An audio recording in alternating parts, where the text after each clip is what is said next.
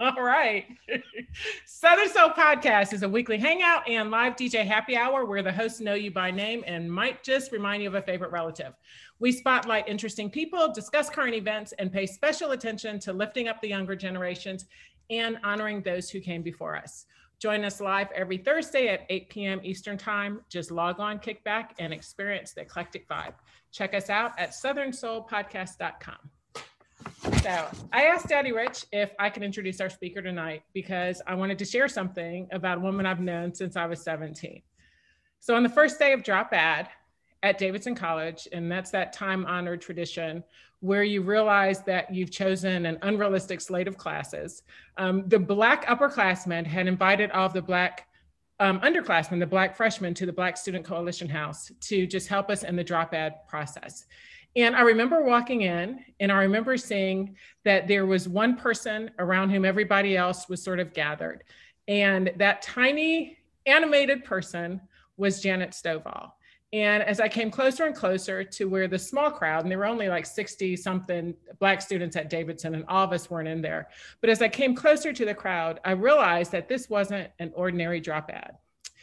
Janet was actually talking to us about what classes to drop and which ones to add. And it wasn't a conversation about which professors were too hard, but she was actually advising us on which professors we didn't want to have because they were racist and just because they did not have our best interests in heart. And what I remember was thinking that here's this 20-year-old who's paving the way for a bunch of 17 and 18-year-olds. And it's what she does with all the grace in the world. And she does it with a little bit of humor, but that's precisely what she was doing and what she continues to do today. So Janet's example of paving the way for others made it crystal clear to me on that fall day that we all have a responsibility to pave the way. And that simple act and countless others during her time on campus and beyond, she has consistently held college presidents, trustees, campus police accountable for doing the right thing. She helped many of us see that easing the discomfort of our oppressors isn't our priority, but justice is our priority. So decades later, I returned to Davidson to raise money for the college. And one of the things I had to do was raise money for the Black Alumni Scholarship. Janet Stovall was the first person that I went out to talk to. And she helped me, even at that time, understand how it was that I would need to have a conversation with those Black alumni to really do what it is that I needed to do. She told me what it would take, and she was absolutely right. Decades later, I laughed, quite frankly, when Janet told me that one of her daughters was going to attend Davidson. And then more recently, when Janet became a trustee, I had tears in my eyes because I was just beyond happy because it's unbelievable.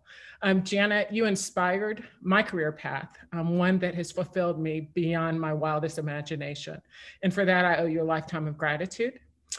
Decades of Davidson students owe you a thank you because you've done so much and you continue to do so much for our alma mater and for other organizations far and wide globally. Most importantly, I must thank you for who you have always consistently been. You've been an example to each of us and someone who's willing to battle for what is right and someone on whose broad shoulders all of us can stand. So I thank you for joining us here tonight at Southern Soul Podcast. Daddy Rich. Awesome. We just must do a standing ovation. We got the conclusion before we got the interest. Oh my God. Janet, thank you. You are bad, girl. Oh, you did all that? Well, maybe. And you only like, what, 35 years old? How you do all that in 15 years? Bless your heart. But that's sweet. OMG. It is an honor and a privilege to be here tonight, Janet. I know when we chopped it up the other day, we just kind of talked about a few things. And I just want to let you know what I told Katie. I said, ooh, Lord, between me talking and her talking, I don't know how we're going to stay on topic. But I'm going to do my best, right? I'm going to do my best because, you know, I love to talk. And I enjoyed our conversation the other day. It was supposed to be 15 minutes, y'all. But about an hour later, I got off the phone with Janet and, you know, we had an awesome conversation. So I just want to say thank you for being here because what I've known and what I've heard from Katie multiple times is you have planted seeds and you have not cared where they fall. On rocky, on fertile ground, you have been planting seeds over these years. And I know from talking to Katie, she talks about you all the time. And I just want to thank you for being here and blessing us with this opportunity. Well, thank you so much for having me. I appreciate you having my youngest, the one who went to Davidson, the other day, and I just really enjoyed the webinar, that the presentation that night. And so I am so thankful that you invited me back. And Karen, thank you. I don't even know what to say to that, but thank you. Yeah. Well, let's give a backdrop to people who weren't here. You know, about a month ago, we had Janet's youngest daughter on here. We do a segment we call Young, Gifted, and Black. And for those who don't know, it's a song by Nina Simone. That girl is bad. And, you know, she just talked Young, Gifted, and Black is where it's at. And her youngest is out there doing her thing. You know, what is it? The Lord of the Pies. Is it .com? I mean, if you in the Atlanta area and you want, I don't even know what they call, but it's like pot pie, meat pie. My favorite is actually the buffalo chicken. Ooh, child, I'm telling you, that buffalo chicken is good. But it's like, it's perfect, right? It's like if you want a full meal, if you want to add some vegetables to it, I just appreciate that I got a chance to do that. But one thing we enjoyed and what we picked up doing that segment with your daughter is that people were impressed and pleased. Like, how in the world did Janet get these people, this next generation, so productive so soon? And and we were just kind of pleased. We were kind of speechless. But I just want to kind of get your thoughts on what has been your perspective over the years. And because I mean, I was laughing because certain people are like, hey, Janet's daughter, can you give us some financial advice? I'm like, whoa, that's a different segment. She ain't ready for financial advice. But they were so impressed. But tell us, what are the two most important things you feel that you did en route to raising productive and creative, self-assured daughters? Well, one thing I did was I basically curated a family for them. Now, my immediate family is very small. It is dynamic. It's a lot of women, and we're really strong and really, really amazing, but they're not here. So they weren't in town. They weren't close. My husband's family was here, and so they grew up around them. But and then when I got divorced, but they weren't around that family as much, but they grew up around that. But I also went beyond just my family, and I curated a family for them. And like Karen was saying, as my daughter called the Davidson Mafia, there are a bunch of really amazing Black alumni who came out of Davidson. And we had a lifeboat mentality when we were there. And so it kept us together over the years. And so those were the people that were their play aunts and play uncles. A couple of them is called. Dana's out there. She was the play aunt, when so we had to take a birthday party to Chuck E. Cheese's. Dana's family owns a mortuary. Dana took them in the limo to Chuck E. Cheese's, I mean, I don't know if their godmother's on here, but Sabrina, their godmother was there. I know their aunt, their blood aunt was a Davidson grad too. I mean, they were surrounded by these people. So, and a lot of them were really strong women. So they never had to question. And not just my Davidson friends. I mean, I had other women who were around them. I intentionally did that. That didn't happen by mistake. I intentionally did that. I wanted them to see women from all walks of life, but all income levels, entrepreneurs, corporate divas, everybody. I wanted them to see that because I wanted them to think all things were possible. So that was part of it. The other part was once they saw that, I encouraged them to leap. I also encouraged them to leave because I mean, I was not raising children. I was raising adults. And they used to always tell you, what is my prime directive? To get a job and get out my mama's house. That's what they could quote that at 6. Pandemic brought a lot of folks back. I'm okay with that. I'm thankful that I had the space for them to come back, but they still trying to get out. And I'm not at all apologetic about that. I love them, but they don't want to be under my roof. I want them under their own roofs. And so you put those things together, you give them the example of what good can look like. You teach them not to be afraid to go after it. And then you convince them that, yeah, they should be getting out your house. Combination is they go do great things out of your house. And so that's that. I think that's it. That's the way I did it. Well, I love that story, and it's very inspiring because it's nothing like the motivation of I want to get my own place, because it sounded like mama was driving them crazy just a little bit. I ain't trying to get in your Kool-Aid, but I think they're back here now, and they can't half stand me, and it's okay. Because if they really like me or comfortable, they never do it. Yeah. Oh my goodness. Yes, indeed. But tell me this, because Janet, as I begin to really do research and look at you, I begin to see this theme, right? But you started professionally, then you get personal. But tell me this, because of your expertise, you begin to do some work in diversity, equity, inclusion, and all of a sudden, you just become quite well known, right? But how has this really, really shown up in your family life? How did, early in your life, this begin to affect your children, your life, and your parenting style? Did you talk to your children about race? I mean, what happened? Oh yeah. I mean, my kids went to private school. So we had to have these conversations very early. And I remember when my youngest went off to school, before she had her little uniform, I kneeled down, I looked at her, I said, okay, look at me. I'm gonna tell you something right now. You're not gonna understand it right now, but you will one day. Mommy is the smartest person you know. Mommy is smarter than your teachers. Mommy is smarter than your principal. Mommy is smarter than the Pope, because they went Catholic school. And mommy is definitely smarter than daddy. So mommy is smarter than anybody you know. So if I say it, I don't care what the rest of them say to you. And so we got it clear very early. So when they said, she was looking at me like I was crazy. After about, a couple of years, she come home with some mess. I remember one night she came home limping, and I said, what is wrong with you? And she goes, my soul is blacker than the pits of hell. I'm like, what the hell is this? And, some teacher had told her that because she didn't go to mass, that she was going to burn in hell and something like that. And I'm like, okay, first of all, what did mommy tell you? You're the smartest person I know. I'm like, I got this. And so, I mean, they very early understood. And like I said, they were surrounded by Black people, not just, really, really great, but smart Black people. So I never told them otherwise. I remember being at Davidson Grad, friend's wedding down in Savannah. And we were all sitting around breakfast after the wedding. None of us had kids at that point. And the conversation came up, when you have kids, will you teach them about the ways of white folks? Will you do that? And I know at least one person at the table said, well, you don't want to do that because you don't want to teach them that they can't achieve. And I was looking at them, I'm like, oh, heck yes, I will. Because what I don't want them to think, I don't ever want anything that belongs to me to think that if something stops them, that it was because of any way that they were deficient.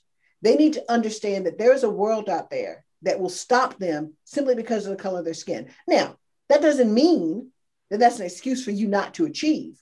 It means, like all of us heard, you're going to have to do twice as much to get half as far. And my job is to make sure that you have the tools so that you can be that person. It's not fair, but that's the way it's going to be.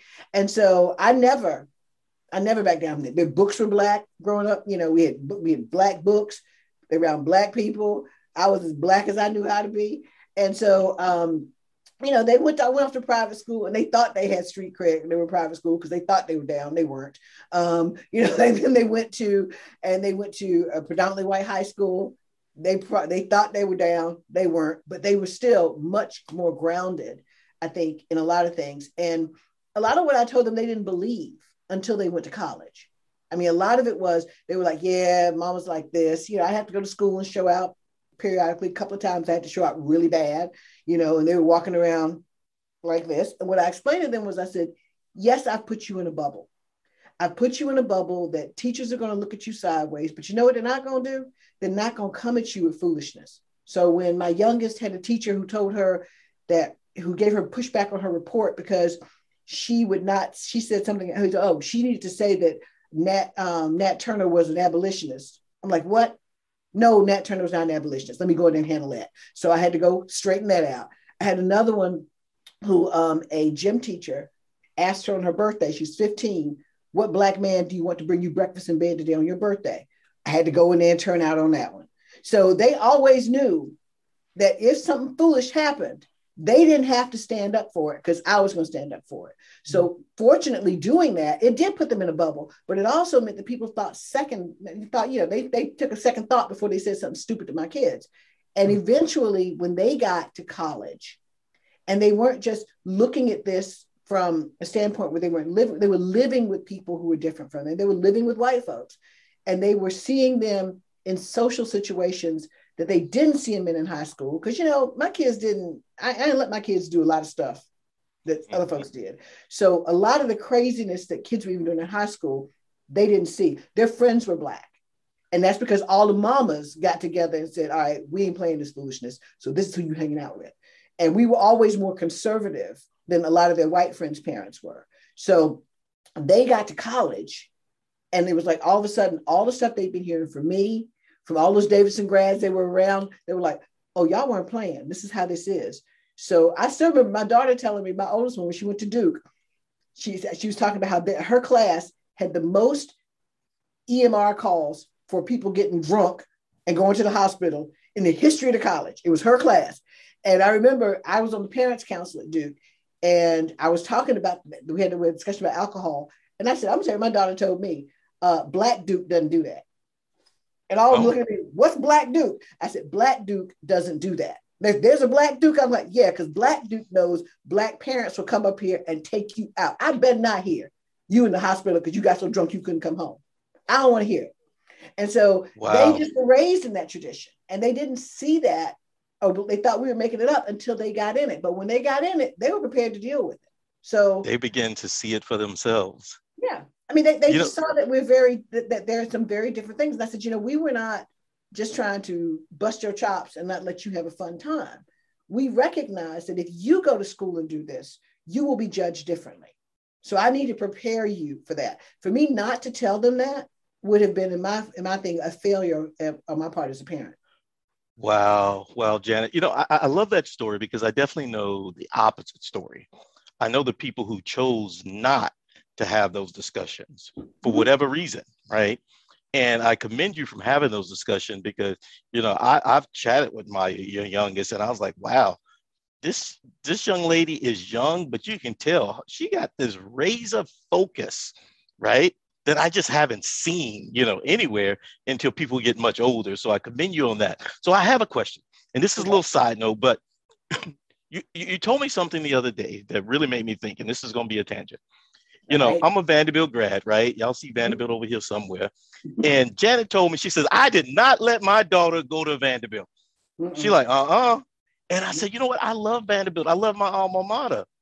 But I know if something ain't right in Nashville. And Janet shared with me, she says, there's the South and there's the Old South. There's Old South and there's New South. Tell us about that. What does that mean, Janet? Okay, now look, I ain't gonna lie about Duke. I grew up in North Carolina. So growing up in North Carolina, when I did, you talked about the big schools in North Carolina. You talked about Chapel Hill, Duke, and North Carolina State. And quite honestly, although this was totally not fair, I'll be honest, we're being blunt. The way we looked at them was, State was where you went if you wanted to be a farmer or a vet. Chapel Hill is where you went if you wanted to be in broadcast journalism or liberal arts or attorney or whatever. And Duke is where I call the Valley Girls. Valley Girls. And Duke is where you went when you were just smart. So of course, I want to go to Duke. Got accepted to Duke. Was not going to Davidson. Came to Davidson late. Had already accepted at Duke. Had no interest in Davidson. So I knew I when she started looking at Duke, I was already like, well, you know what? I already understand that one. But I had no idea how conservative Duke was. Now understand that Stephen Miller, that asshole in the White House, came out of Duke. All right. Who's the one who's head of the Klan or whatever? He came out of Duke. They just kicked some guy out the other day who got kicked off the golf team. Where did he come from? Duke. So Duke is conservative and just as crazy. Vandy, though, is Old South. At Duke, what you have is a lot of people. I mean, I don't even know if they have Southerners anymore. Everybody at Duke's from New Jersey. But I'm sorry. I think that they viewed themselves. I think Duke has always held itself in North Carolina. First of all, North Carolina's got a hell of a lot of really good schools. So Duke held itself, I think, as the school for intellectuals. And it is hard, if you call yourself an intellectual, it's hard for a whole bunch of y'all. Now, there's always going to be some, because we got folks who came out of Davidson that I won't claim. A couple of them in my class, a couple of them acting stupid right now, a couple of them state senators. But, so just being smart does not mean that you won't be racist and ignorant. But you just change the words you use. You just hide your racism behind different words and different things. So I never recognized that about Duke. But Duke, in comparison and in context to the other schools in North Carolina, held itself to a different standard. They held themselves to a conservative standard, not a Confederate standard. And so I go to Vandy and I'm like, And my daughter actually was thinking seriously about Vandy. She was also thinking about joining the military. I stopped that too. And and the military was giving her a full scholarship to go to Vandy. And I remember sitting down with those guys, and they were like, if she goes to Vandy, we give her a full ride. I said, I will work a poll before I let her join the military and go to Vandy. It's not going to happen. And the guy told me, he said, I have never tried so hard to give anybody money. I said, I'm not having that. My rule was, you're going to have all the options I can give you. And if you do that, you lose options. I don't know what you're going to do with them, but you are not going to lose options. And so she actually ultimately made the choice, because she went to Vandy and she went to like their Black Student Weekend. And then she went to Duke's Black Student Weekend, and she saw a difference in the Black students. And yes. I don't know totally what she saw, but I got to guess. And I know what she saw. I ain't gonna tell nobody, but I know what she saw. So what do you think she saw? What did she see? Well, one thing I discovered is that it just because would you say all brown skin folk ain't kinfolk? Ain't that what they say? Mm-hmm. I think there's just different flavors of it. And one thing I've seen is that in this work is hard. It's really hard work. And I discovered that some people are like, let's say that crazy girl out there, that Candace Owens, right? And some people are really, really for it because they're advocating for their brothers, their sisters, their cousins, right? Some people out there, they just, in it for whichever way the wind blows, If it's in style to be this, that's what they do. If it's in style to do that, that's what they do. I think what she probably did, coming from where you have came, I think she probably can see through people, and she can see the genuine versus the not genuine. So I think she saw what she needed to see. She did. And one of her dearest friends went to Vandy, and I think was fine there.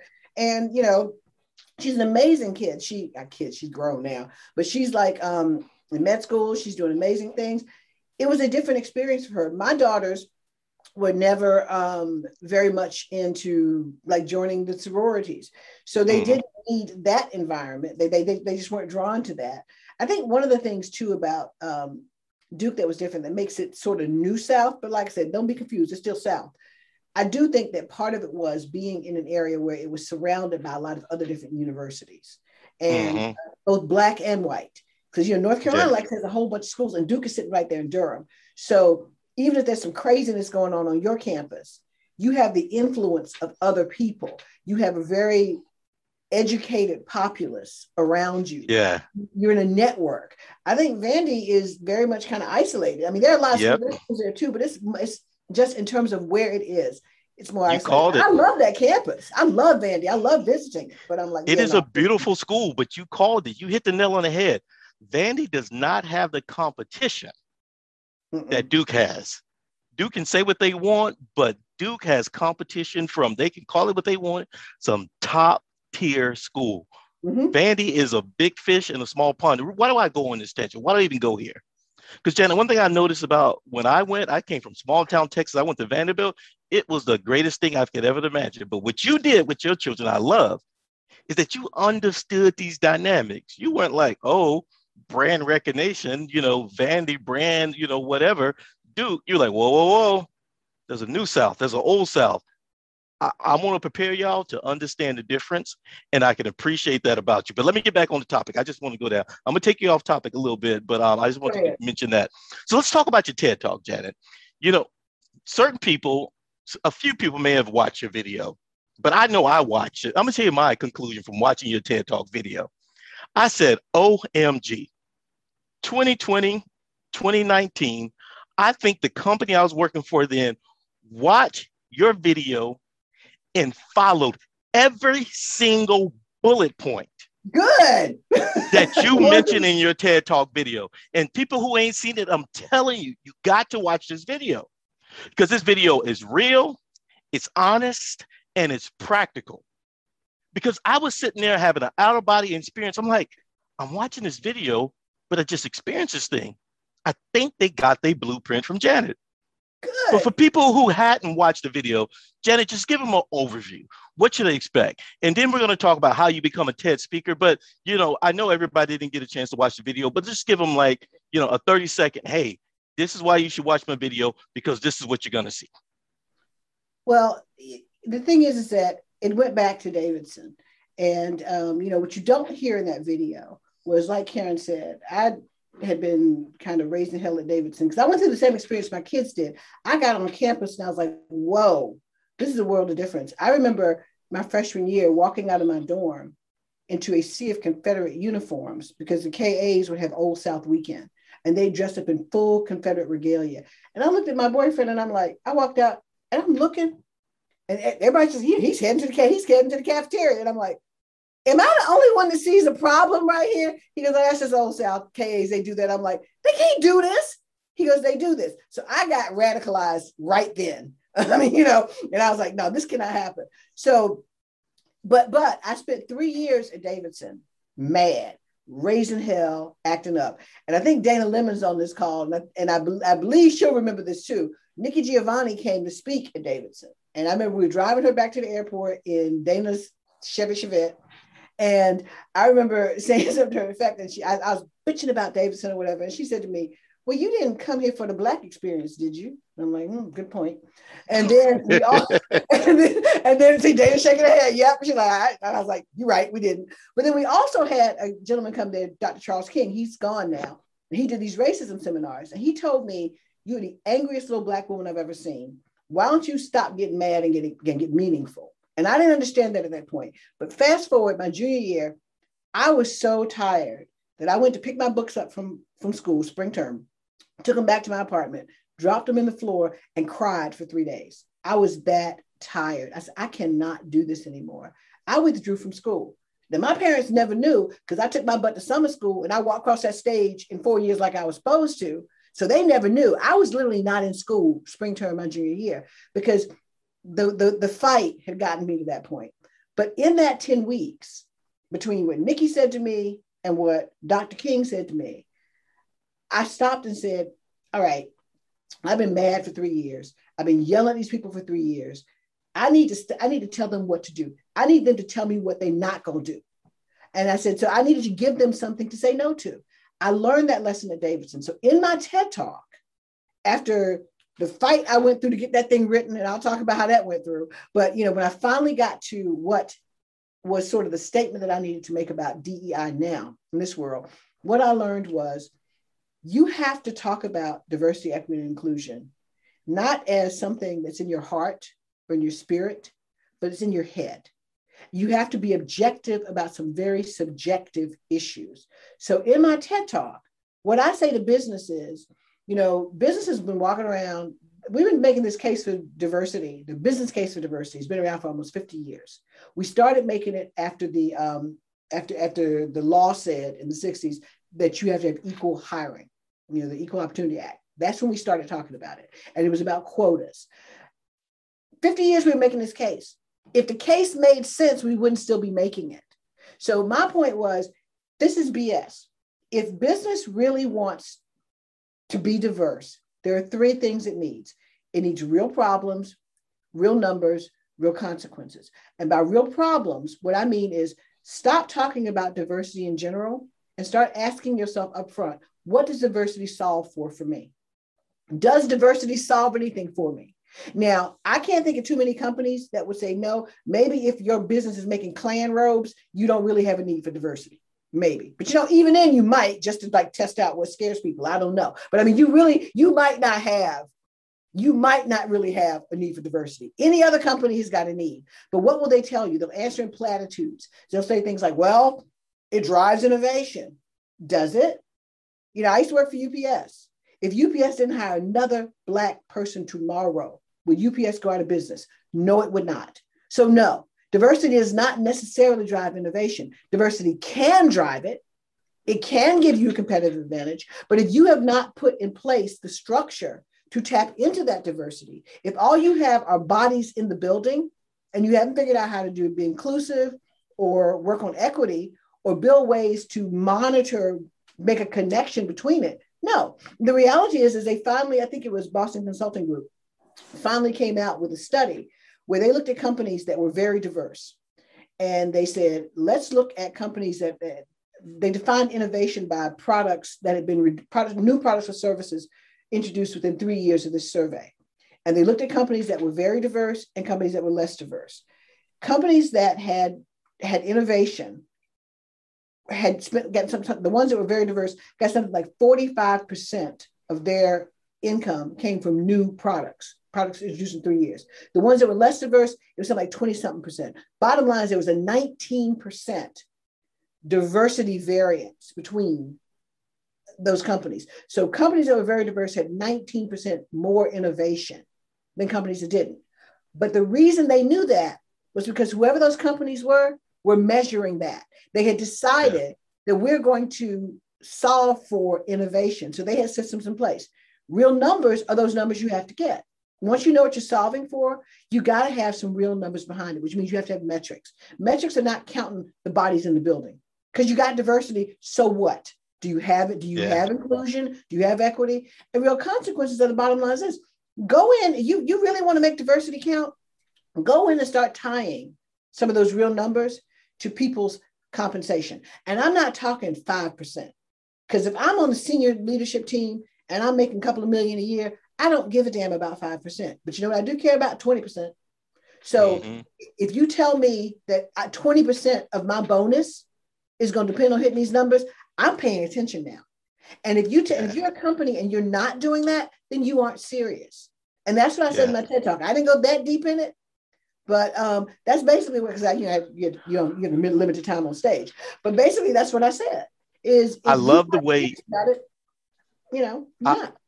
I love the way you described it, because you still didn't.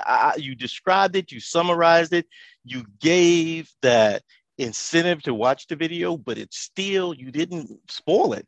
So it's no spoiler alert. Guys, check out this video. She just recently hit 10 million views. No, not 10. Two. No, not 10 million, two. Okay, well, all right. Well, I'm naming it and claiming it, girl. I'm just going to claim it. Because we're going to get to 10 million, and I'm claiming it. But the company I went down was talking about they were rounding up to 2 million. I'm like, you don't have to round up anymore. It's now at 2 million. Yeah, it's now at 2 million. So tell me this. Let's kind of backtrack a little bit, because, I love the TED Talk, and I just dropped the link in the TED Talk so people can watch it. Please do watch this, because I'm telling you, the way she breaks it down, she makes a very complicated topic simple. But let's back up a little bit. It's only 11 minutes. One thing you did is I give my alma mater a hard time, because in your TED Talk, that's what you did. You gave your alma mater a hard time, but still, yet and then, you still became a trustee. And sent my kid there. Yeah, and you sent your kid there. So it's okay to give our alma mater a heart. That's what I got from you, because, I when I went to business school, they say, thou shalt never give your alma mater a hard time. And when I watched your TED Talk, I said, wow, she's giving her alma mater a hard time, but she's a trustee, and she sent her kid there. But tell me about this. How would you describe the school now compared to what it was when you graduated in the 80s? The reason Karen's laughing is because I literally had a call that ended 5 minutes before this, a trustee call. We've had a little bit of a snafu at my college, where we've had some alums who have decided that they don't like a decision that the trustee board made. Davidson's a Presbyterian school, and our board voted to change the bylaws so that the president does not have to be a Presbyterian, and 80% of the board doesn't have to be Presbyterian. And we knew that would be a difficult decision. But there was a survey that went out to the college, and not surprisingly, younger alumni were down for the change. Those old white guys who graduated in the 50s, they didn't want to see me there. They didn't want to see Karen and Dana and Michelle there and Anissa. They didn't want to see any of us there. They didn't want to see women or Black people there. Black people got there in the late 60s. Women got there in the 70s. So those guys who graduated really didn't like this change. And so we knew there was going to be a mess. Well, we had some alumni, basically some of the older ones, do some mess, send out an email with the emails addresses that they should not have had. And it's a big hullabaloo right now. So I was on a call about that. And the reality is that Davidson has changed a lot. A lot of the alumni haven't changed. I remember when my senior year, I was president of the Black Student Coalition, and we got a new president. And he sat me down because he'd heard, what was going on. We did an interview. And he said, please don't embarrass me. I said, don't make me embarrass you. I won't. and we were having, and I actually love this guy, Dr. Kirkendall. We call him Dr. John. We loved him. And we got through the interview. Nobody had any problems. The very last question the reporter asked was, what's it going to take to change Davidson? And I looked at him and said, a lot of funerals. And the problem is a lot of funerals. That's what it's going to take. A lot of these people who were in the 50s just got to die and be gone because the world has changed. Davidson is changing, and it has changed in many, many ways. It has not changed in many, many ways. I mean, it distresses me when I talk to my daughter while she was at Davidson. I heard her complain about some of the same stuff that I complained about. So why I joined the trustee board was because when the door opened for me to do it, I said, all right, this is where the things get changed. And this is where the decisions get made. And what I hope I bring to the trustee board. Now, people got me on there because unfortunately, a lot of folks didn't know any better. They're sorry now, but I'm there and there's nothing to do about it. And so I do the same thing on that trustee board that I do and have done in corporate America. I use that, I take that frustration and I leverage it and I use it. Because if I don't take the opportunity to be that voice in that space, shame on me. Mm-hmm. Because that's my opportunity. So when I look at the fact that we got Black professors leaving, I'm going to ask some follow-up questions. You know, when this whole decision came up about the whole issue about changing the bylaws, I remember being on a big Zoom call, and I wasn't the only one who said this, but I remember saying, you know, look, you look at the Zoom call. If we didn't change, I wouldn't be on this call right now. I wouldn't be here. And so we have to change. If I don't use that voice, and so when I looked at where the decisions were made, they're made at that level. So I can be out here, you know, on the other shore raising all the hell I want. I can write a check to Davidson, which gives me the right to raise a little bit more hell. I can be a parent and an alum, and I can raise even more hell. But I can be on a trustee board, and I can make some votes. And if I'm not there, and if I'm not using that space, then, like I said, shame on me. I've wasted the opportunity. And I do the same thing in corporate America. I mean, I will say I've been fortunate that I've been able to be in positions where I get to whisper in the ears of some really big people. I mean, writing as a speechwriter for UPS, I mean, I was a speechwriter for the CEO of one of the biggest companies in the world, $72 billion company. And the CEO, the former CEO of UPS, the one that I worked with, was from Greenwood, Mississippi. And you got to believe when he saw me, he did this. Because I was for many years the only Black speechwriter in the Fortune 500. There's another one now. She just got there. There were no others. And so here I am whispering in the ear of this guy from Greenwood. And one of the things I am most proud of in my career was that after working with me for about 3 years, that man stood up on the stage in front of the ELC, the Executive Leadership Council, which is some of the top Black people in America, and said, I grew up believing that separate but equal. I had to get to UPS to find out that things were separate, but they weren't any parts equal. He got a standing ovation. They stood up. People still come to me and say, you write that speech? I'm like, yeah, I wrote that speech. And I had to fight for him to say it. But he had to trust me enough. Wow. And I had to be in that place because he'd had speechwriters before.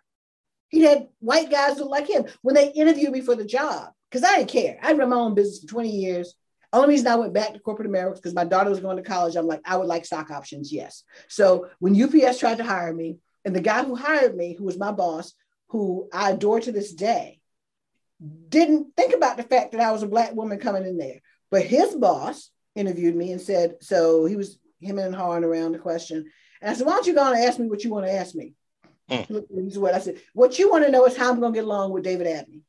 He kind of looked at me and he says, well, yeah. I said, okay, look, if David Abney is an old white guy, just like you. I said, and if David Abney was only talking to old white guys, I wouldn't be the best speechwriter for him.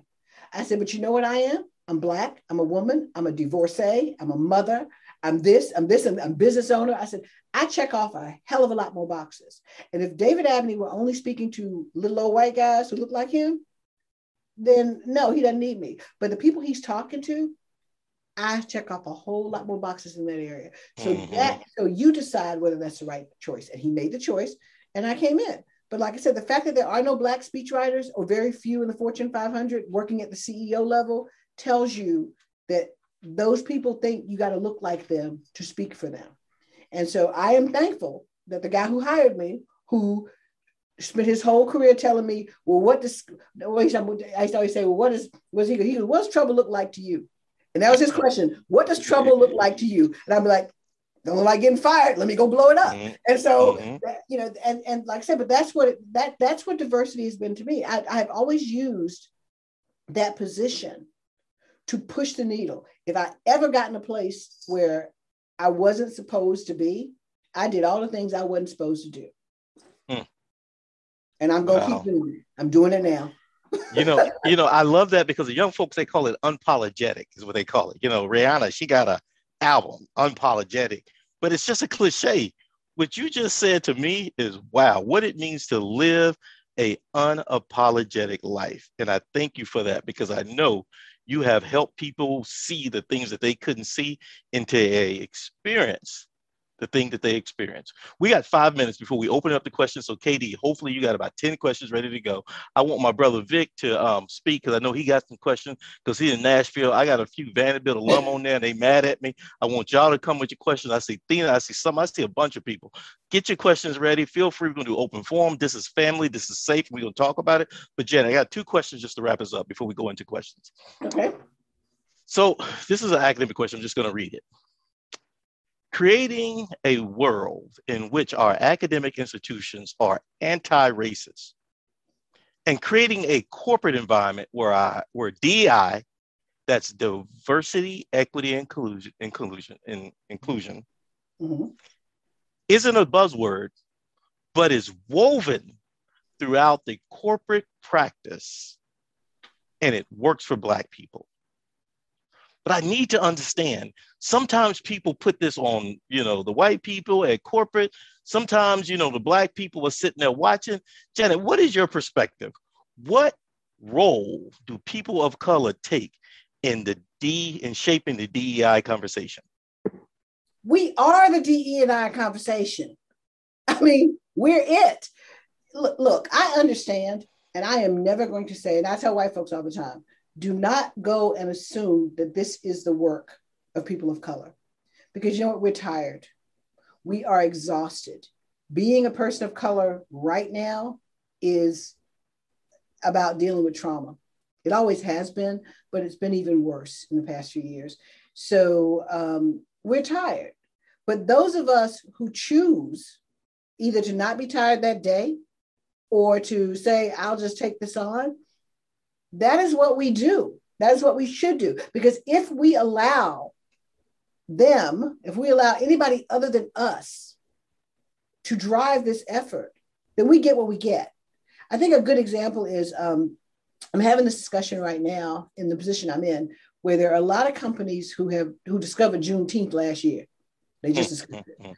And so now we got a lot of folks who are coming around talking about, can we do an anti-racism seminar? And my company is stepping into that space, and I'm looking at it, and I finally had this epiphany that I'm like, you know what? No, our job is to tell them this is not the holiday to do that. We don't do that. That is not that is not a good match. Let's not. And so if I'm not in the space saying that, somebody with the best of intentions, they don't mean any harm. I mean, these are white companies who are saying, okay, we want to do Juneteenth. We ain't giving anybody a day off, but we want to do Juneteenth. So, what can we do? And if I've got people who are well-meaning, who are in that space, who say, well, we could do an anti-racism seminar. If I'm not there to say, no, you're not. That's not what you're going to do. Do you realize Juneteenth is a celebration? So no, we're not trying to do that. It's about us. It's about what we want. If we aren't there telling people, this is what we want. This is what it means to us. This is what inclusion looks like to me. If we don't tell them, then we get what we get. So absolutely, we have to do it with the understanding that some days we can't. It's exhausting. And, I think I've been watching very closely, because I actually think I'm gonna start working on a PhD within the next couple of years. And one of the things I've been watching is what's happening with chief diversity officers. You know, you ask somebody to be chief diversity officer, do you realize that the average tenure of a chief diversity officer is 3 years? Wow. They wear them out.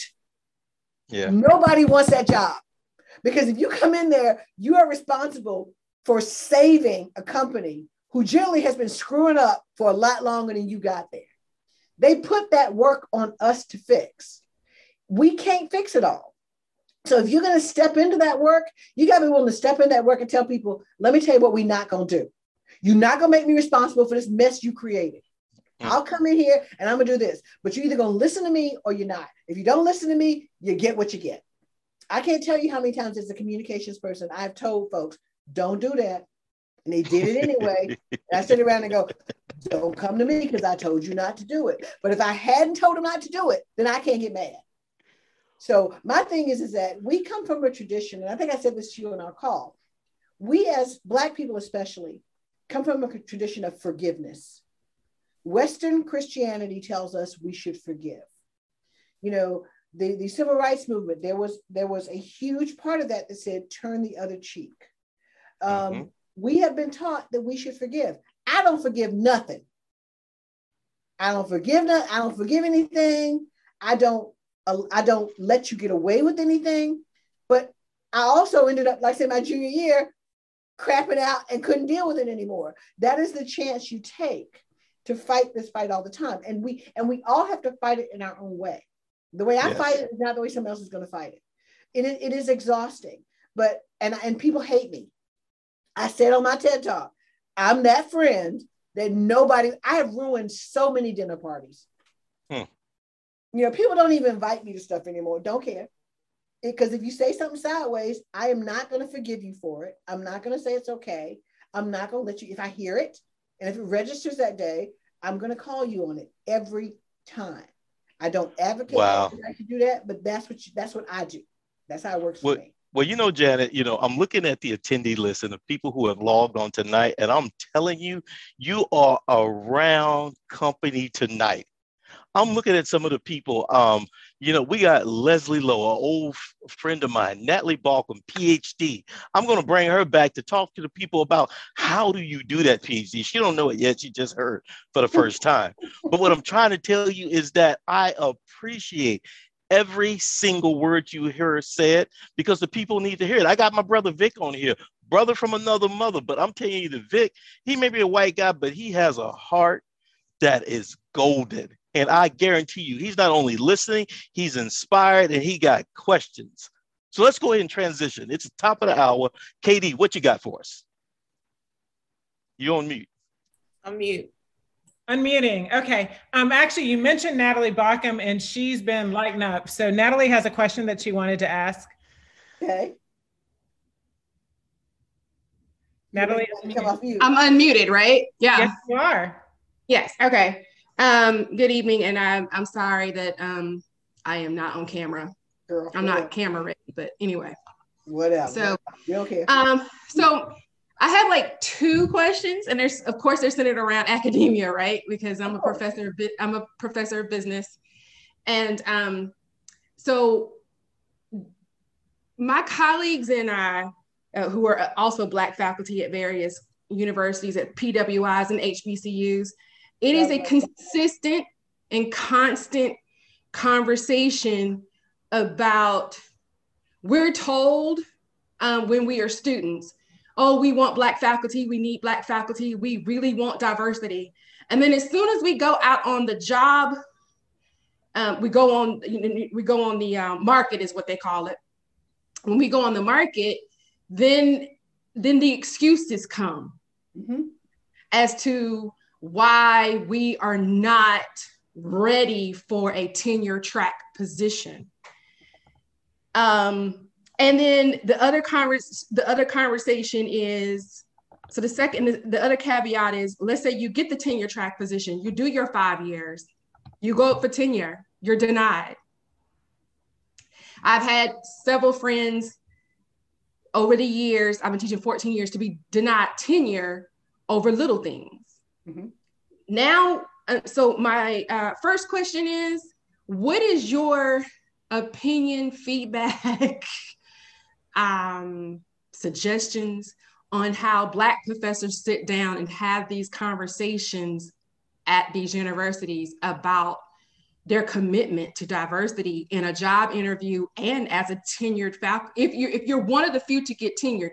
Because what we're seeing is, and I just had this conversation earlier today, that's why I jumped on this podcast tonight, was even the Black faculty that's tenured, they're not paving the way for us. They're not willing to sit down and risk their tenure or whatever they need to risk in order to go to bat for those of us who need tenure track positions. Mm-hmm. Well, I mean, you probably, I'm sure you are probably aware of the sister who wrote the 1619 project. They denied her tenure at UNC. Mm-hmm. Just today. Yeah, so that's been all the rage the last 24 hours of our conversations as well. And that was that was going to be my second question to you about that. And in the conversation that I had with my friends, they were all like really shocked because they were like, well, if a Pulitzer Prize winner and a Merit Scholar couldn't get a tenure track position, who can? Like, we're true. All doomed. I mean, at this point, it's like sending a message to all of us like, oh, we're really doomed at this point. Well, the reality is, I mean, even back when I was 19 at Davidson and knew nothing about the world of academia or anything, it seemed to me very logical. I remember saying to Dr. Kirkendall, I said, okay, so you say you can't find Black professors. I said, well, if you wanted the CEO of IBM to come teach a class, you'd pay him more, right? He went, yeah. I said, so the reality is that it's about supply and demand. And there aren't as many Black faculty that's out there that can come or want to go to PWIs. I mean, Davidson has this issue. It's like, well, nobody wants to live in Davidson. You're surprised? Who wants to live there? I mean, when we were going to school, they were required to live in the town. Nobody wanted to do that. At least now they can live in Charlotte, but then they got to fight that traffic on Lake Norman to get over there. So it's not an ideal situation. Colleges need to understand that for Black people coming to most universities, that's hazard duty. And that means you need hazard pay. And I mean, Michelle Serrano's on this call right now. I know we've been struggling at Davidson because we got Black professors leaving.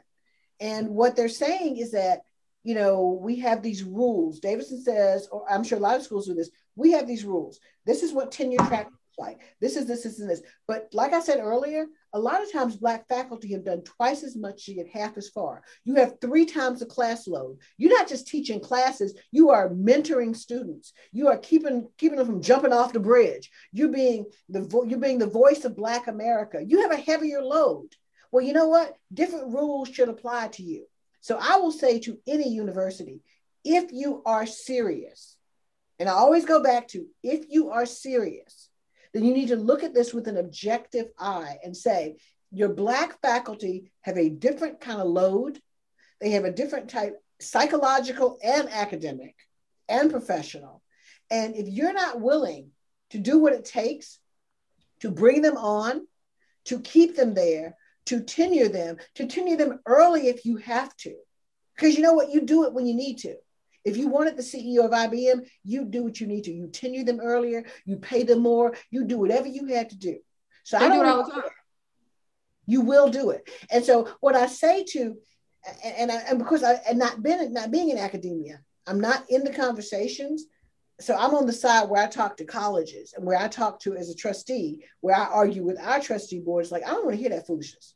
If you really want to do it, this is what you need to do. And if you don't do it, then okay, that's fine. But what you're not going to do is you're not going to say to the world that you're serious. I will call you on your commitment every day because you do. And if you never make exceptions, okay, but I know you do. So you need to make exceptions here. And the argument they made about the woman from the 1619 project was they said, well, in this political environment, that's BS. That is absolute BS. They didn't want to do it, and they just didn't do it. So I hope that their alumni will call them on the carpet because trustee boards should never block a tenure unless there's extenuating circumstances. For an endowed chair, that's very unusual to occur. Yeah. For an endowed chair not to come in with with tenure, but you have but I'm not really sure if you're aware, but I've attended a couple of conferences at UMass Boston because I also teach there part-time, and there are right-wing organizations that are funding the intentional dismantling of higher education. I'm not surprised, because they hate the like I said earlier, you change the language, but at the end of the day, what keeps racism going is ignorance. Mm-hmm. And smart people find different ways to leverage ignorance. They change what ignorance looks like. And so what they do is they go in and they just find the pretty words to do the same thing that the Confederates have been doing forever. They just find pretty words to do it. And one of the issues that has been for the right has been liberal institutions and education. They hate that. They hate education because educated people, truly educated people, ask questions. And you cannot ask questions and keep this BS going. Janet, I have a question for you. One of the things, and this is in relation to what Natalie is saying, but also another question that's popping up, something that you mentioned while you were talking was we need to give them something to say no to. Mm-hmm. So when we think about things like academia and the way that we're consistently blocked out of progress in terms tenure check positions and things like that, do you have suggestions for what is the thing to say no to? Because what I sense is that there's a sense that we've just got to take it because they're saying it. But what you did at Davidson was you did Project 87, right? It's like, okay, here's a list of all the things that you can say no to. Mm-hmm. So give us some words of empowerment, I guess, is what I'm asking you for. I go back to the question, and I think this is the same thing in academia as it is in corporate America. What are you solving for? Mm-hmm. And we can argue all day about something being the right thing to do. I don't even bother with that anymore because there are people who thought slavery was the right thing to do. So I ain't trying to get into that argument with them. Right. The question is, what is it that you as an organization, as a university, have decided, and a corporation, what have you decided that you're going to say to the world is what you care about? So if you are an academic institution and you are saying, I care to say to the world that we are an inclusive environment, that we are educating the next generation, and that we believe diversity is important, then what are your numbers? At Davidson, back when I was in college, because, thank you, Cal, for saying what you did, but I was in college a long time ago. And so back then, with Project 87, I didn't just come up with that number. I said 10 professors. That was a very calculated number. I looked across all the disciplines that we had at Davidson. And I said, what are the disciplines where the issue of racism might actually be tilted, where we might move the needle? It was like sociology, economics, English. What was the low-hanging fruit? Where could we find, where do we need to have this discussion? Yes. Should we have this discussion in chemistry? Absolutely. Should we have Black professors in chemistry? Absolutely. But should we be having this discussion in English and sociology and economics? Yeah. Okay. So I found 5 of them. They were the ones we had. And I said, all right, now where, and then I went and found, and mind you, I had to go to the library and pull a Dewey Decimal System because there wasn't no internet, but I had to go figure out, where are Black people graduating? And we were graduating in these fields. We were in the position to be, we were getting PhDs. There weren't but a handful of us. We were getting PhDs in these disciplines. Put those two together and said, all right, so our best opportunity to find faculty is in these 5 disciplines. Give me 2. Go find me 2. And so that's why we said a number of 10 Black faculty. I didn't make that up. And so when you ask what it is you have to hold people to and what you're calling for, you have to really say, what is my formula? So if I am a university that is highly focused, for example, in the STEM fields, then I might not necessarily need to be trying to find 2, 3, or department. My daughter's an engineer, the oldest one who went to Duke.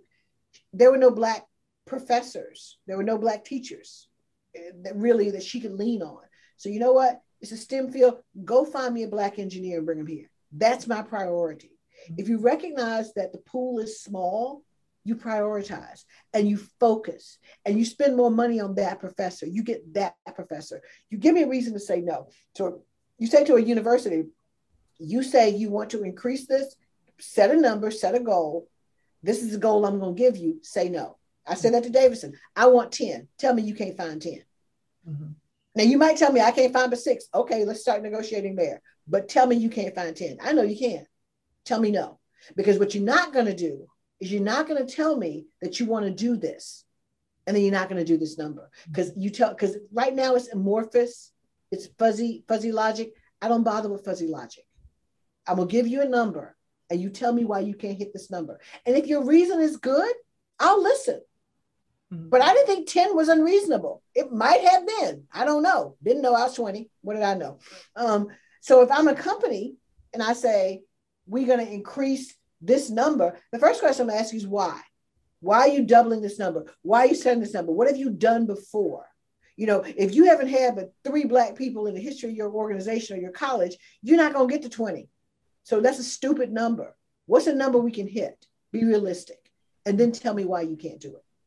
So Janet, that's some really concrete advice. I'm going to give Anissa a moment to get off of mute because she had a question. That's Anissa. I know Anissa. Out there that I'm a little bitter that you didn't care about math back in the day because I could have used some Black. Let me be perfect. Yeah. And Katie, while you're doing that, I see my brother Vic there. He's got the thinking pose. I want to hear from him. I see him. Thank you. Thank you, Natalie, for speaking up. I just got some people who I know is vocal. Did we give a shout out before we go to the next question, did we give a shout out for Vic? Vic has a awesome book club that he does. Was it Zoom, IG Live? It don't matter. It's live. And next Wednesday, they're going to be covering the book Caste.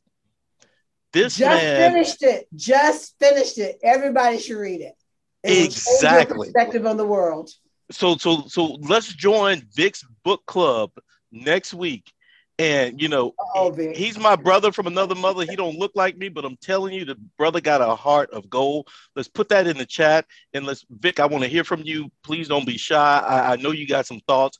But Katie, keep going on your agenda. I just want Vic to feel at home because I know he's doing some good work. And one thing I've learned from this work is that sometimes you have to find allies. And Vic is a brother that I consider an ally. And that's why I'm giving him this moment. So let's please put his book club in the chat. And let's go to your next question, Katie. Sure. That was Anissa, and Anissa Patton, go ahead and ask your question. Well, I was going to tell you to read it. Girl, you can speak. Okay. So, hey, Janet. Hey, sweetie. How are you? Hey, girl. I'm fine, sis. I'm fine. So, Wildcat. Go, Cat.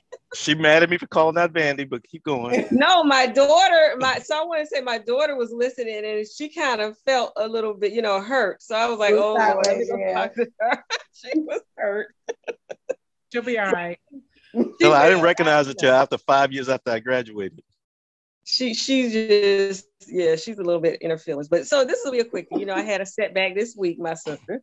And I'm trying to vent the proper way. But just what's your take on that nonsense? Like when you don't get a promotion or, you don't get the nomination or something. And the one of the reasons that the person gives, this is white man, gives is that you don't appear to be able to be collaborative or you have an attitude, or you're difficult, any of those words. Check all of the above. Yeah. I mean, it is painful. There's no doubt that is painful. That is the patriarchy. That is racism. There's a cat who's going to claw my leg. That's why I keep looking down. I'm telling my daughter to come get her cat. But so the patriarchy is real. The racism is real. That is what privilege and power that we come up against. That's what we come up against. And yes, you think about it, what they're looking for is they're looking for you to agree. They're looking for you to be, to get along. And if you don't get along, that is the price we pay. And I am an advocate for, I don't want to pay that price. And yes, I've lost because of that. And that's why I said, I will never tell anybody how they should be, what their Black should be. I will never tell you that. I will never tell you what your woman should be. Because if you got a family to feed, if you have a career to advance, then yes. And I'll be honest with you, I'm a wimp, because back in 1988, 89, I had a very good friend, Davidson grad, who said to me, you know what? You really don't know how to play the corporate game. I love you, but you don't know how to play it. I'm like, you know what? You might be right. So I left and started my own company. And I ran my company for 20 years. And I didn't come back into corporate America until I came back at the level where I could be the speechwriter for the CEO of one of the biggest companies in the world. And so I'm not kidding. And I don't kid myself that a whole lot of hell that I raised, I got to raise because of the position I was in. Had I not been self-employed to the point that I could tell people, no, you pissed me off. No, I won't work with you again. No, but I knew my limitations. If you are working in corporate America, or if you are in the space that you're in, the legal space, and you have built your career and you run up against a white person who does some crap like that to you, that is painful. That's what we deal with. And, but here's what I'm going to tell you, which is probably not what you need to hear from me right now, but I'm going to tell you, God bless you, because I'm glad you were the one that he thought was difficult. Because clearly you have done something that made this man uncomfortable. You didn't go along to get along. Whatever it was that he didn't like, I applaud you for doing. And I know that it isn't fair. It is not fair.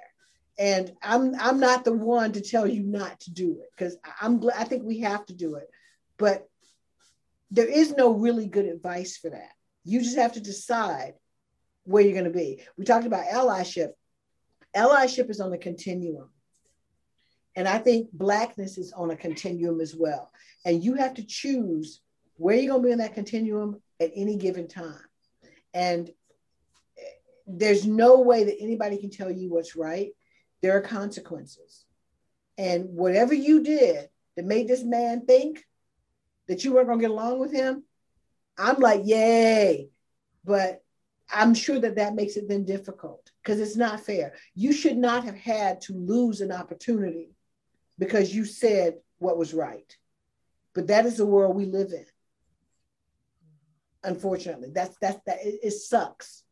And so I'm just hoping for you, and I'm believing for you, and I'm going to claim for you that same spirit that pissed that white man off is going to take you somewhere else to do something better for somebody else. Because I know the work you do in this. I know the space you're in. You are changing lives and saving lives. Mm-hmm. And that one white man is just one more thing you got to step over.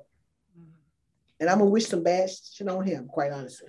I shouldn't, but I am, because that's who I am. Lord have mercy. He just doesn't know. And this, love to give a shout out for the work that you do, please. Oh, Lord. Love you guys. But it was for the state. I want to give you this. So the position was a nomination for the state Georgia Child Advocate, and I've been doing this for like 20 years, won all these awards. I teach classes in it. I know I'm one of I didn't even make the interview list to meet with the governor about the position, and this is one white man that, I stood up to him a couple of times, never fought him, but I stood up to him and he made the comment, about the collapse. So I'm thinking about actually filing a complaint. But anyway, love you guys. I like that too. I love that. Have mercy. Lord, I hope you write it. Yes.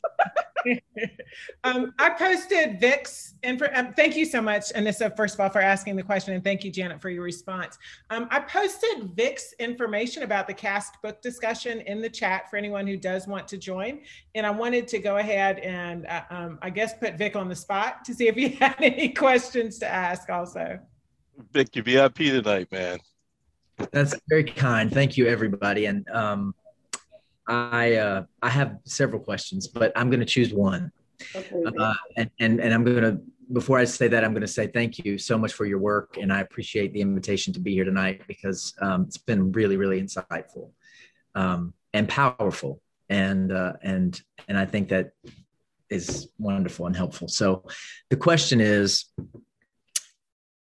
when you are a part of a society that bends to the emotions of white men, emotional patriarchy, how does that end without the participation of the white men who benefit from that exact dynamic? It doesn't without violence, quite honestly. And that's not where we're going to go. We're never going to do that. Here's the thing. Black folks, Black women, anybody who is a traditionally underrepresented group, if you're honest, you know that if you had that power and privilege, you wouldn't give it up either. We absolutely would not. So I understand why it's not going to change easily. So in our small spaces where we chip at that wall, if you're Game of Thrones fans, you know about the wall, it's huge, it's a monolith. And it just took one dragon blowing some water to blow some fire to bring all that thing down. But if we chip at this wall, where we chip at it in our spaces is that I believe that the way we will slowly do it is white men's interests have to align with everybody else's interests. And let's be clear, it's white cisgender men. That's who's running this, okay? At least in this country, probably around the world, but at least in this country. So all those people who are not that, and those who are even furthest away from it, we have to chip at it bit by bit. And my journey has been, and I finally got here, was to chip at it by either calling that group on the crap that they've said they want to do, or finding a way to give us what I call superannuated goals. What can we agree on? What can we agree on? And then how can I, in my single-minded way, turn that to a discussion? So if I'm dealing with white men in a company and we agree that there are business strategies that we want to do, I'm going to come in and I'm not going to argue with you about what the right thing to do is. I'm going to argue with you. You want to get this goal? You want to sell this goal? Let me tell you how diversity can do that. Let me tell you how Black folks can do that. Let me tell you how Native American people can do that. This is how we do that. We got to speak a common language. And that is difficult for those of us who have been tired of talking. We are tired of it. We're worn out. But at the end of the day, that's the only way it's going to change. Because people in general, and now I'm going to put my my neuroleadership hat on, bias and all those things are in our brains. We have survived as a species because we figured out how to make some shortcuts. We have figured out what's in group, what's out group. We find our tribes. All that stuff is biologically based. So at the end of the day, it is not going to change through any logical or rational discussion. So we can't talk to white cisgender men and say, give up your privilege. Why would they? We would not. So I can't ask that. But what I can say is, let me tell you how we can all win in this. Let me tell you why this makes sense for you. Let me tell you why I can align with what you're trying to do and help you do it better. And it's not subversive. It is what the underclass or the underprivileged or the less privileged have always done. Now, what's scaring people, which is why we had the president that we did and why we had January 6th, where we got Mitch McConnell and all them doing crazy shit, is because for the first time, this is not about to be an intellectual argument. We're about to be white cisgender men about to be outnumbered. And you see what's happening. Let me give a shout out to a woman I think is brilliant. Her name is Jennifer Richardson.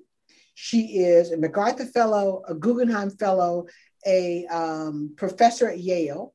And she wrote an article several years before the 2016 election. And she said, we need to stop talking about the browning of America because it scares the hell out of white people. And it came back. Jennifer Richardson is also my cousin. So I'll tell you, this is not my family roles, okay? This is how the family group chat is on fire. But Jennifer said, we cannot talk about this because it scares the hell out of white people. And it does, because that is the true reality. The browning of America is happening. Now, I'm not stupid because I don't care how brown it gets. The power dynamic has not changed. We get brown as we want. But what's going to happen is over time, this is scaring the shit out of people. I mean, this is why we have abortion rights now, because they're scared about the fact that the numbers are changing. The demographics are changing. So the long answer to your question is, what I'd like us to do is be able to sit down and have discussions about why this is mutually beneficial for all of us. But underlying that discussion, sort of things when what's being not said, is that these dynamics are going to change anyway, because the world is changing. The world is brown. The world is going back to what it was. It started brown. It's going back brown. That's the way it is. There is a guy, Jared Diamond. He wrote Guns, Germs, and Steel, which I think is an amazing. I love that book. I love that book. Yeah. And Yes. But he also wrote Collapse, which is why societies collapse. And one of the things he talked about was the middle class goes away. That's one of the things that happens.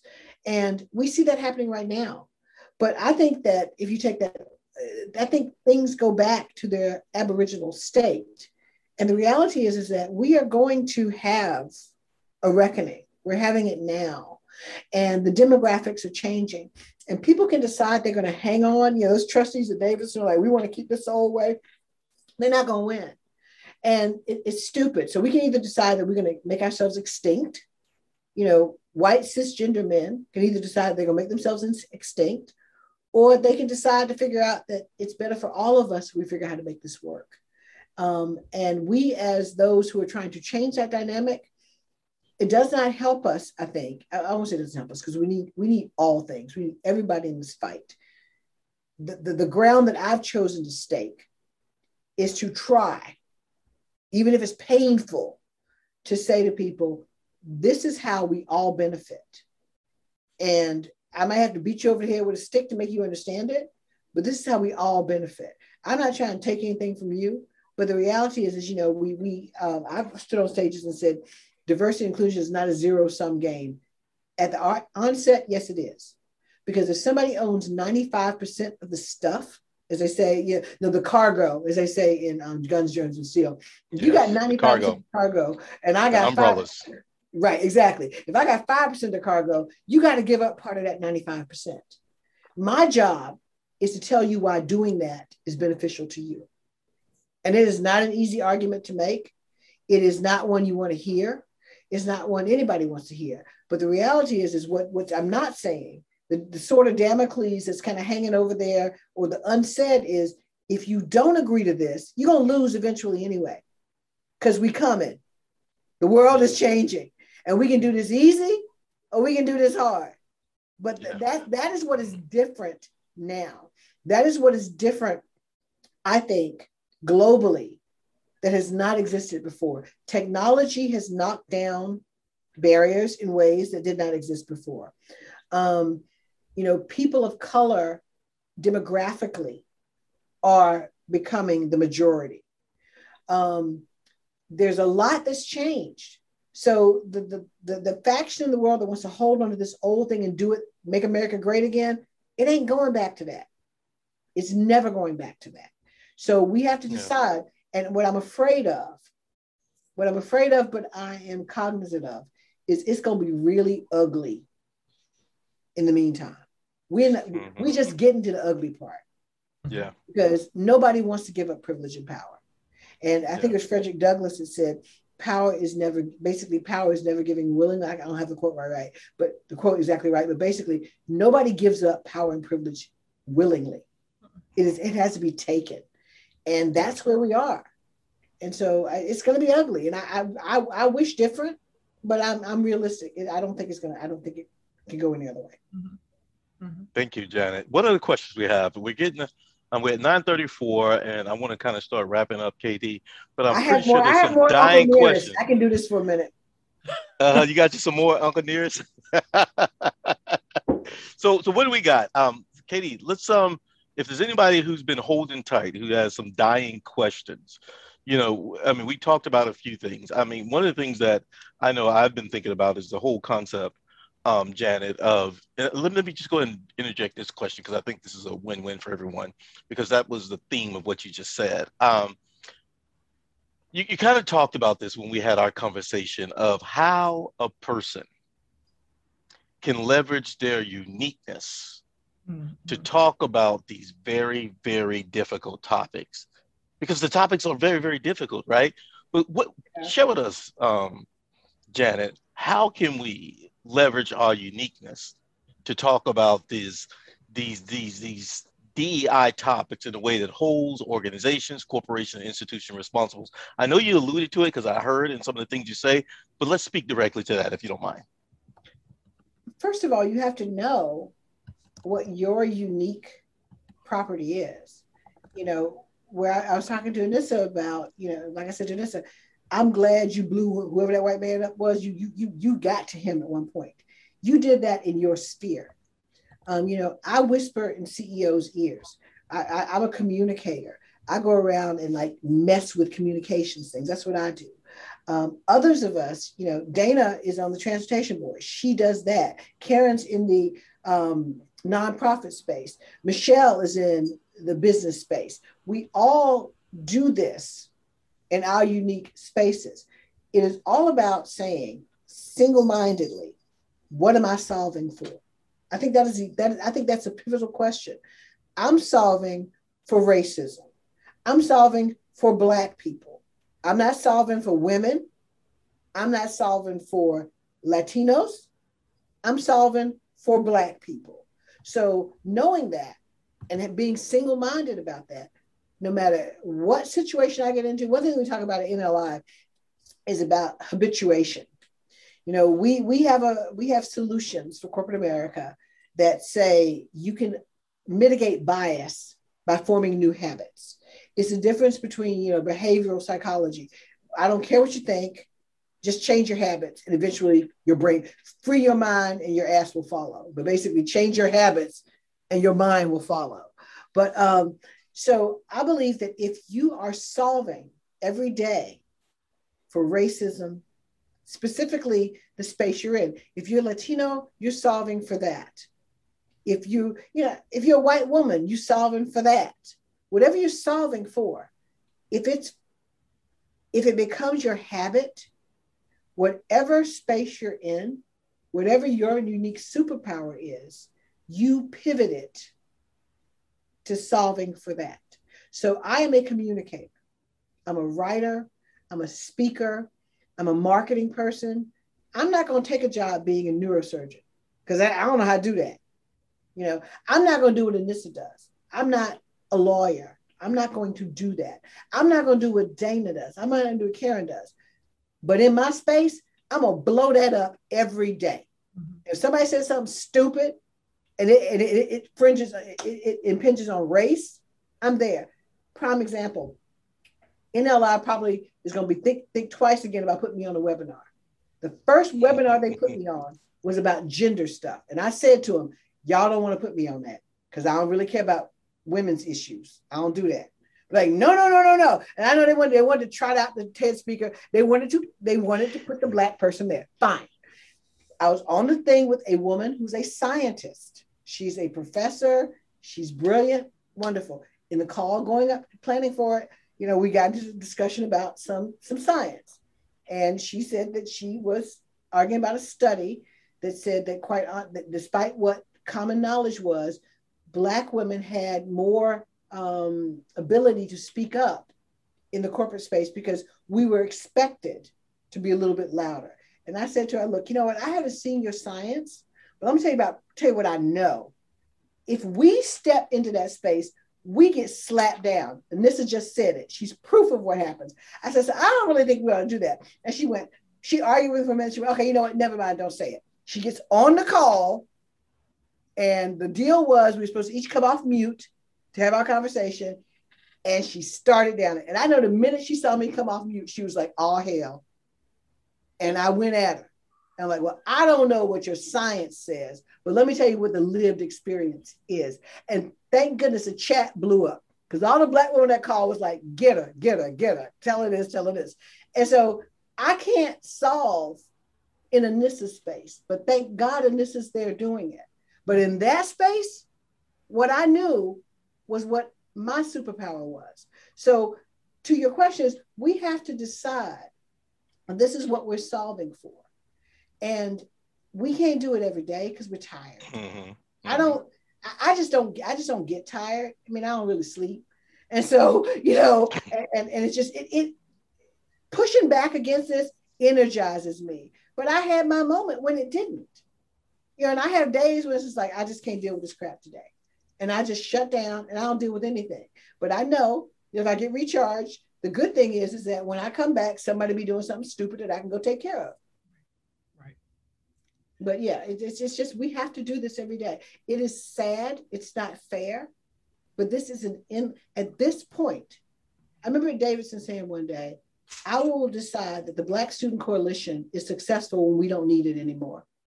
And when my daughter came there, I thought, y'all done trashed the house. Y'all are not doing things the way I would have done it when we were there. You don't understand the legacy we left you, blah, blah, blah, blah, blah. But if you could tell me that we don't need this anymore, then I would have done my job. But the reality is Davidson still needed a Black Student Coalition. It was a different Black Student Coalition than the Black Student Coalition that several of us saw, but they still needed it. And I would love it if I could yell, scream, bitch, argue my way out of a job. But it will not happen in my lifetime. It will not happen in my children's lifetime. We have to recognize that we live in a country that was built on racism. We live in a country that is the leader worldwide, globally, because of racism. The reason the United States is what it is because we enslaved people to build it. If we think that a few woke people and a few mad Black folks gonna change that overnight, it's not. I mean, you would have to go blow this stuff up with a nuclear bomb and start all over again. And nobody wants to do that. So what we have to accept is this is what we're dealing with. And this is systemic. It is not individual. It is not interpersonal. It is systemic. It is baked into the very structure of this country. There is nothing more American than racism, specifically Black-white racism. Wow. That's the most American thing there is. Wow. So Katie, what two questions? Let's wrap it up with one question, maybe two. Janet, OMG, parallel universe. I'm in a whole different place right now. I'm gonna need some Uncle Nearest to get me through because my mind just exploded. My kid's slow. She's getting down here with mine. Yeah. So Katie, what do you got from the chat? Has anyone not spoken that really wanted to spoke? Did we miss anybody? I want to make sure that they got a chance to speak and ask their question. And you can talk to me after this. I do this all day. Yeah, that's a good point. Let's do. Where can they find you? What's the best way for them to reach you? You know what? My kids are probably watching this right now and mad at me because my youngest will probably be, what, you don't know your Twitter handle? I don't. I'm not in the Twitterverse the way I should be. I'm on LinkedIn. If you hit me up on LinkedIn, I'm corporate that way. I will respond to you. You can find me my Instagram. That's pictures. I don't take pictures. They don't have pictures of what I do. Well, so, that's a good point. If we get somebody to share Janet's somebody got it. All the social media, y'all know how to find me. Find me. That's too funny. Let me go ahead, Katie. Yeah, Janet, you mentioned something. I mean, I just picked off a couple of quotes from you, and one of them I thought was just absolutely phenomenal. You said something about you check off more boxes. Mm-hmm. And when you were talking about being a speechwriter and everything else, and the reason why you deserved really to be in that space was because you were checking off more boxes. Talk to us just for a minute about how important it is for those of us that are checking off a lot of boxes to really embrace that and to really feel empowered by that and to not be shy about leading with that. I mean, if you're working for a company that does not want to hear who you are, you probably need to be someplace else. Mm-hmm. I will say once again, most companies are not stupid enough to say that they don't care about these diverse perspectives. What they don't know is how to tap into them. They don't know how to ask people to present them. So you have an interesting dilemma here. Here's a great example. I consulted with a company. They are a major pharmaceutical company, and they asked me to come talk to their African American BRG. And so I came in, and the first question I said to them was, and this particular company makes HIV drugs. Now, I don't know diddly in general about pharmaceuticals, but of course, in preparation for this, because I was doing a 4-hour workshop, I had to do my homework. What I discovered was the demographic that is most affected by HIV is heterosexual Black women, you know, because there's so many brothers on the DL. And that's who's dying from this. So when I went to this meeting, I said to him, I said, we were down in Orlando, everybody been partying, having a great time. And so the first thing they had to deal with me was first thing in the morning. I was like, so why do y'all think this company is paying for you all to be here? I said, it's not because they like you. Oh, you thought that's because they liked you? No, you are a business resource group. They're asking you to be a resource. My question to you is, what problem are you solving for with your Blackness? What is it that you can do that nobody else can do? You know, I'm getting the blank stares. And it's like, okay, I don't know much about your business, but I do know this. This is a demographic that's dying of HIV. You make what? HIV drugs. You need to be every day telling this company how much money they can make by letting you go out there and talk to Black communities or make solutions for Black customers, because that is their biggest demographic. So I think what has to happen is we have to figure out, I'll say again, we got to tag into what our organizations, what our universities, what our groups have already said they care about. Now, if you're in a space where nobody has said they give a crap about diversity, you don't have an edge. Yeah, wrong space. It's about contextual advantage. You have a contextual advantage in a space where they have said they care or they need or they want diversity. All you got to do is call them on what they've already said. That's your wedge in. That's your open door. Because you can stand here on the outside all day. If you're in an organization that doesn't care about this, all you're doing is saying, see me, see me, see me, see me, see me, care.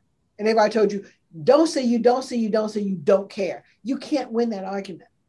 You can only argue in a place where somebody has said, we do care, and you call them on it every day. You do what I did at Davidson, where you say, you do care, here's how you fix it.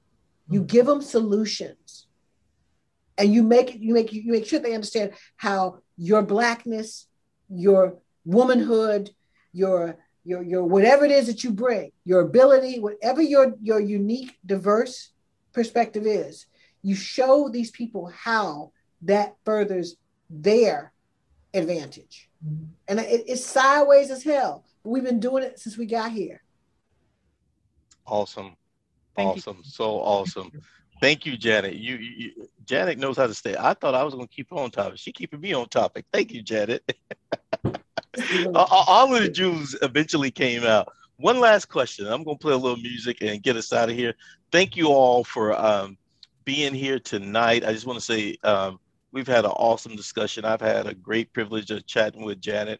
We're going to put in the chat where you guys can find Janet. So I saw Michelle in there dropping it. Michelle is the queen of dropping that stuff. I saw her. Michelle dropped it already. Thank you, Michelle. Yeah, Michelle did, and her LinkedIn is in there too.